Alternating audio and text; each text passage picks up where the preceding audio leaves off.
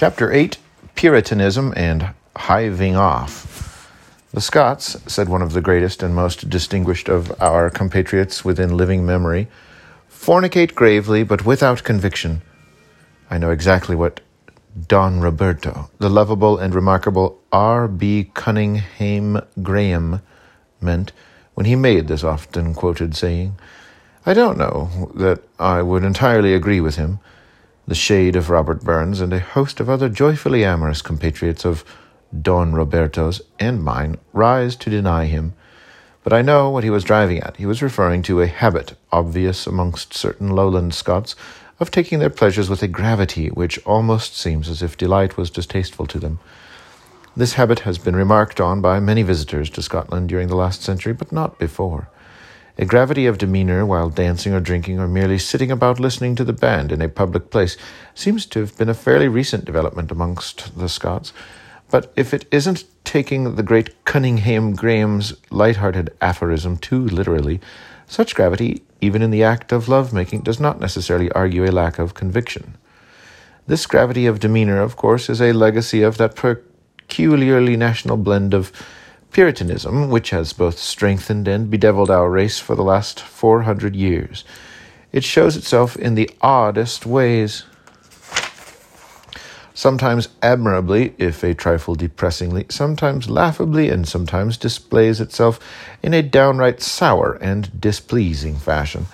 Before I go any further, let me make it clear that by no means all, or indeed even the majority of Scots people are deeply affected by this legacy of Puritanism. Indeed, these pages will have been written to little effect if the impression has been left that the Scot cannot enjoy himself with as much gusto and sometimes more gusto than the average Englishman. A thread of Puritanism, however, is in all of us, and when it shows itself, it has an unfortunate habit of hitting the headlines in the press of all Great Britain to an extent quite in excess of its true value. How often does one not read in every journal from Cornwall to Caithness a piece of information circulated by the news agency under some such heading: Scottish Church objects to the Duke of Edinburgh playing polo on the Sabbath, or perhaps Scots Kirk leaders shocked at Prime Minister's visit to Rome. What the newspapers which so gladly and so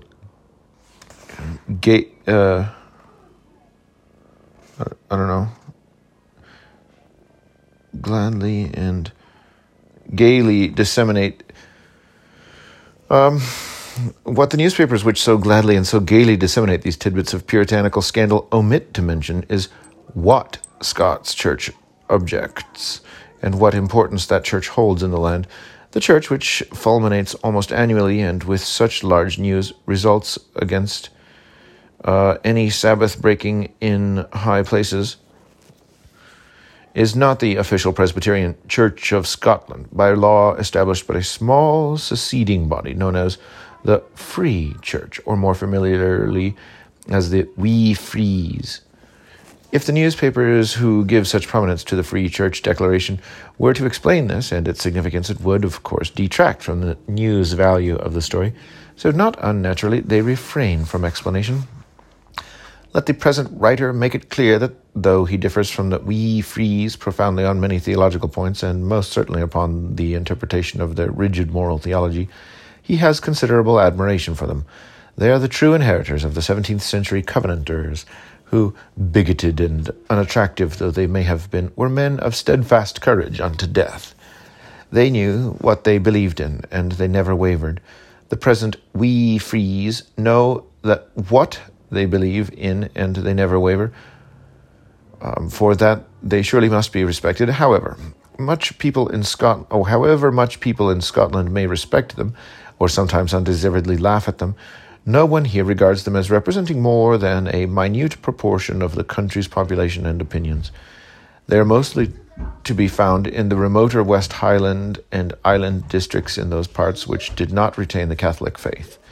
The Celtic temperament, if it is going to believe in anything at all, must believe definitely and not vaguely. After the Reformation, the remoter districts of the north and west were left alone by the church authorities in Edinburgh for over a century. Some endeavoured, but without priests, to keep the remnants of the beliefs of their forefathers. When priests eventually reached these people in the late 17th and early 18th centuries, they were able to cling on to their Catholicism, which they retain to this day.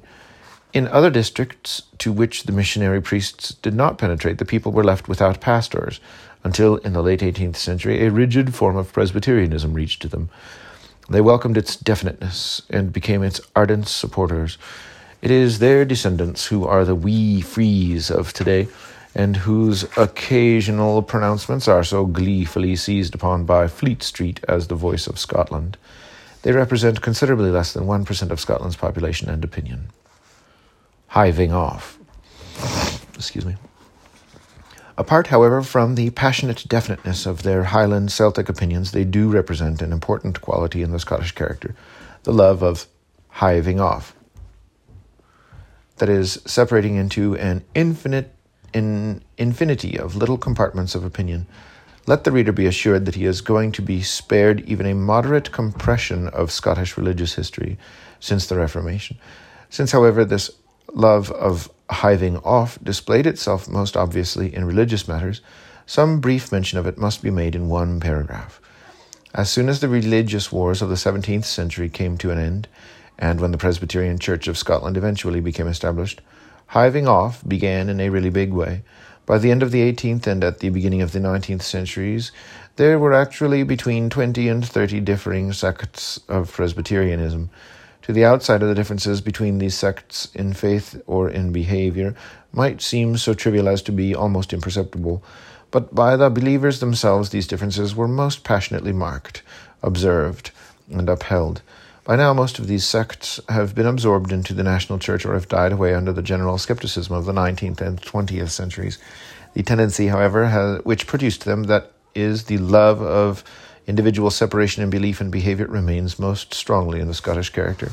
This love of separatism originates from what is, after all, an estimable trait in the Scot, his intense individualism, his dislike of being told what to think and how to think, his distrust of the herd, his lack of desire to go along with what the Americans call the bunch.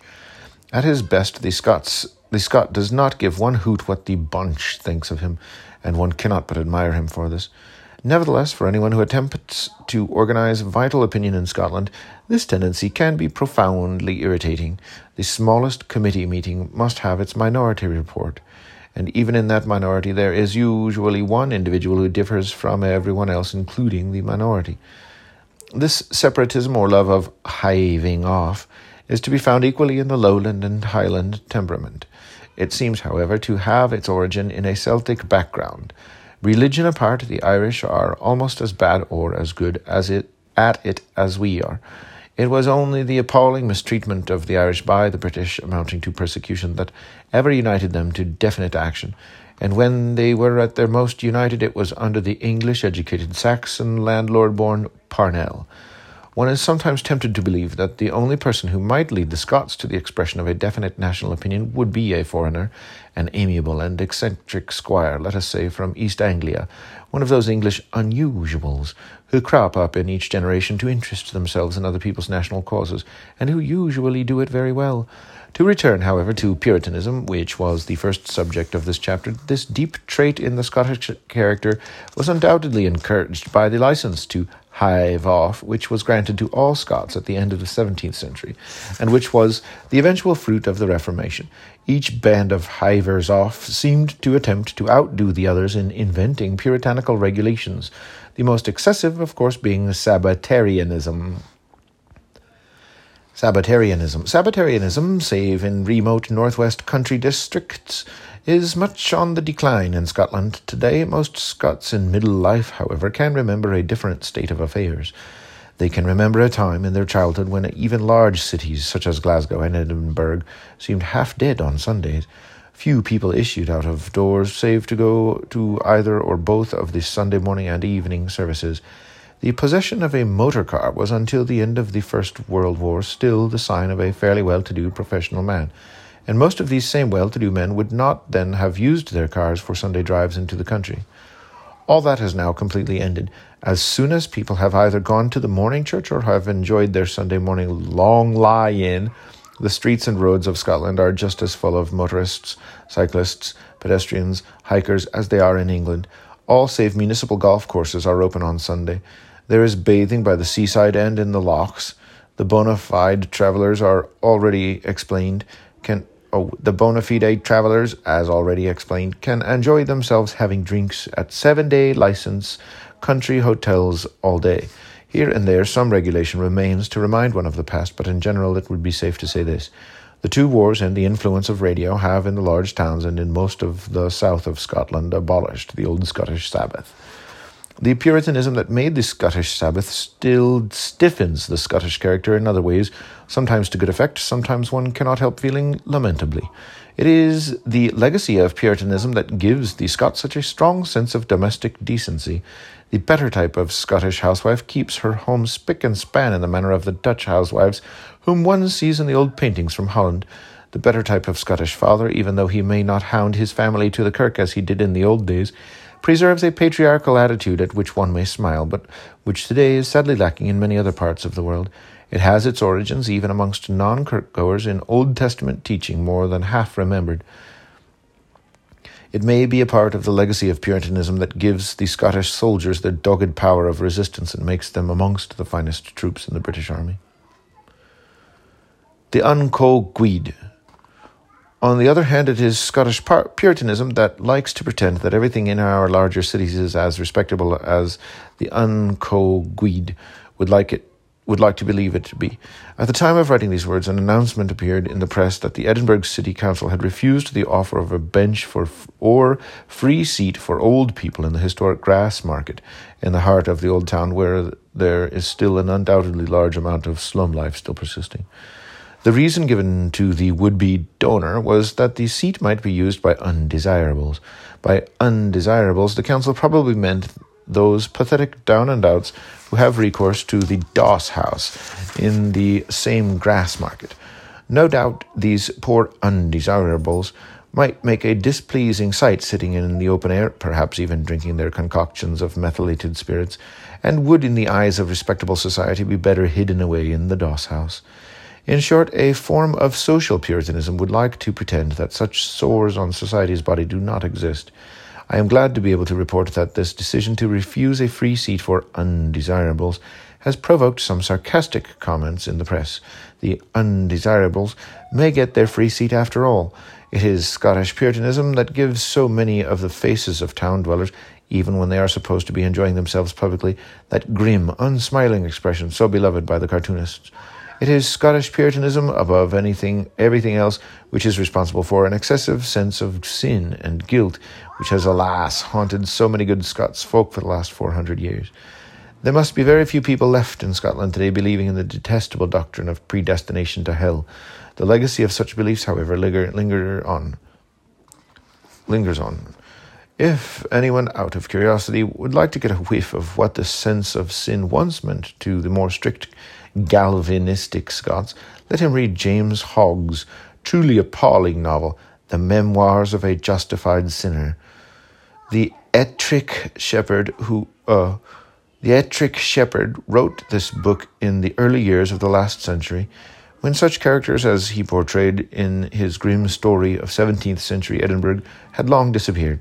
But he was nearer to them in time than we are, and may well have heard tales of them.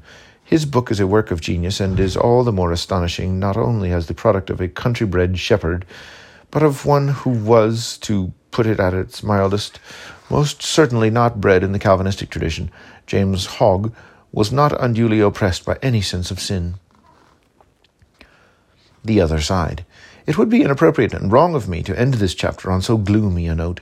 I have endeavoured to be fair to what I consider are the better effects of Puritanism in stiffening the Scottish character, but I cannot conceal that it is an element in our national constitution which does not make much of an appeal to me. What I would like to point out to the reader and to remind him of is how successfully so many Scots have triumphed over this gloomy trait in their inheritance. But give me a canny hour at Ian, my arms about my dearie-o, and warly cares and warly men, may a gae tapsaltirio. Green grow the rashes, o, green grow the rashes, o.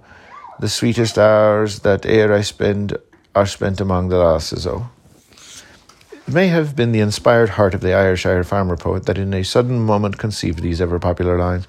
But he spoke not only for himself, he spoke for countless thousands of his compatriots who have shouted these and other of his songs, drunk or sober, into the teeth of the respectable Puritan tradition which has for so long tried to bind them down. Burns was a genius, but he was a genius of the people, and what he expressed found an echo in their hearts. There have been plenty of other minor versifiers in the Burns tradition who have expressed the Scottish gusto in love and in the taking of pleasure. Most of their verses are now forgotten because their authors did not have their predecessors' talent, let alone genius, but they too in their minor way spoke for Scotland. So did other people in by no means a minor way. Was there ever a writer with a more generous heart, with a greater taste for living than Walter Scott? Stevenson, with his tingling sensitivity, loved life and loved art and all forms of enjoyment. He lived at the very heaviest time of Edinburgh Scottish Puritanism in the last century, and he rebelled much against his surroundings. But he too, as he himself recognized at the end of his life, exiled in the South Seas, spoke for Scotland. On the one hand, one thinks of the undoubted Puritan tradition which has, here and there, strengthened, but more usually overlaid Scottish life. On the other hand, one looks back remembering not only the famous names mentioned above, but others now nameless or forgotten who kept the flag of pleasure flying in Scotland. There were the men of 18th century Edinburgh who, upon a sea of claret and good sense, floated happily through life, for the most part unhindered by the disapproval of their neighbours. There were the men who later on in the early 19th century provided the models for Christopher North's Noctes Ambrosianae, including, it should be remembered, James Hogg himself, the Ettrick shepherd. There were even the characters of Victorian Scotland, the eccentrics and the so-called ne'er-do-wells, whom Stevenson recalls so unforgettably. The more one reflects on the past of Scotland's pleasure, the more does one detect in it a virility which bids defiance to all rule which wish to crush it. Scottish delight. And today one has only to look round and see that though the remains of the Puritan traditions may here and there constrict us, we are not at heart a people with a distaste for or a distrust of pleasure. Listen to the crowds at a football match in Glasgow or Edinburgh. Attend a Glasgow music hall when one of their favourite native west of Scotland comics is on the boards. Get yourself invited to one of the older Edinburgh dining clubs in the winter. Listen to the sound of the bagpipes. And finally, to return to a favourite subject of mine, either learn to do the Scottish country dances or just go and attend an evening on which they are being well and properly performed by groups of young Scottish folk. If, while enjoying or only observing during your attendance at any of these functions, you keep your ears and your eyes open, you will find plenty of evidence of the survival of the Scottish capacity for pleasure. The blaze of Scottish tartan, the sound of the pipes, the swing and style of the Scottish dance, these and other manifestations of the vigour of the Scots' capacity for pleasure are known all over the world. What is known also all over the world is the strong, unbending character of the Scot, which his Puritan inheritance has given him. The world, too, has, alas, noted the effects on him when that Puritanism degenerates into a sour and jealous disapproval. Here maybe we are at the heart of the paradox, the contradiction in the Scottish character mentioned so often in these pages. Puritanism can strengthen and can sour the Scottish character, but through it all, cheerfulness keeps breaking in. Scottish delight has the last word.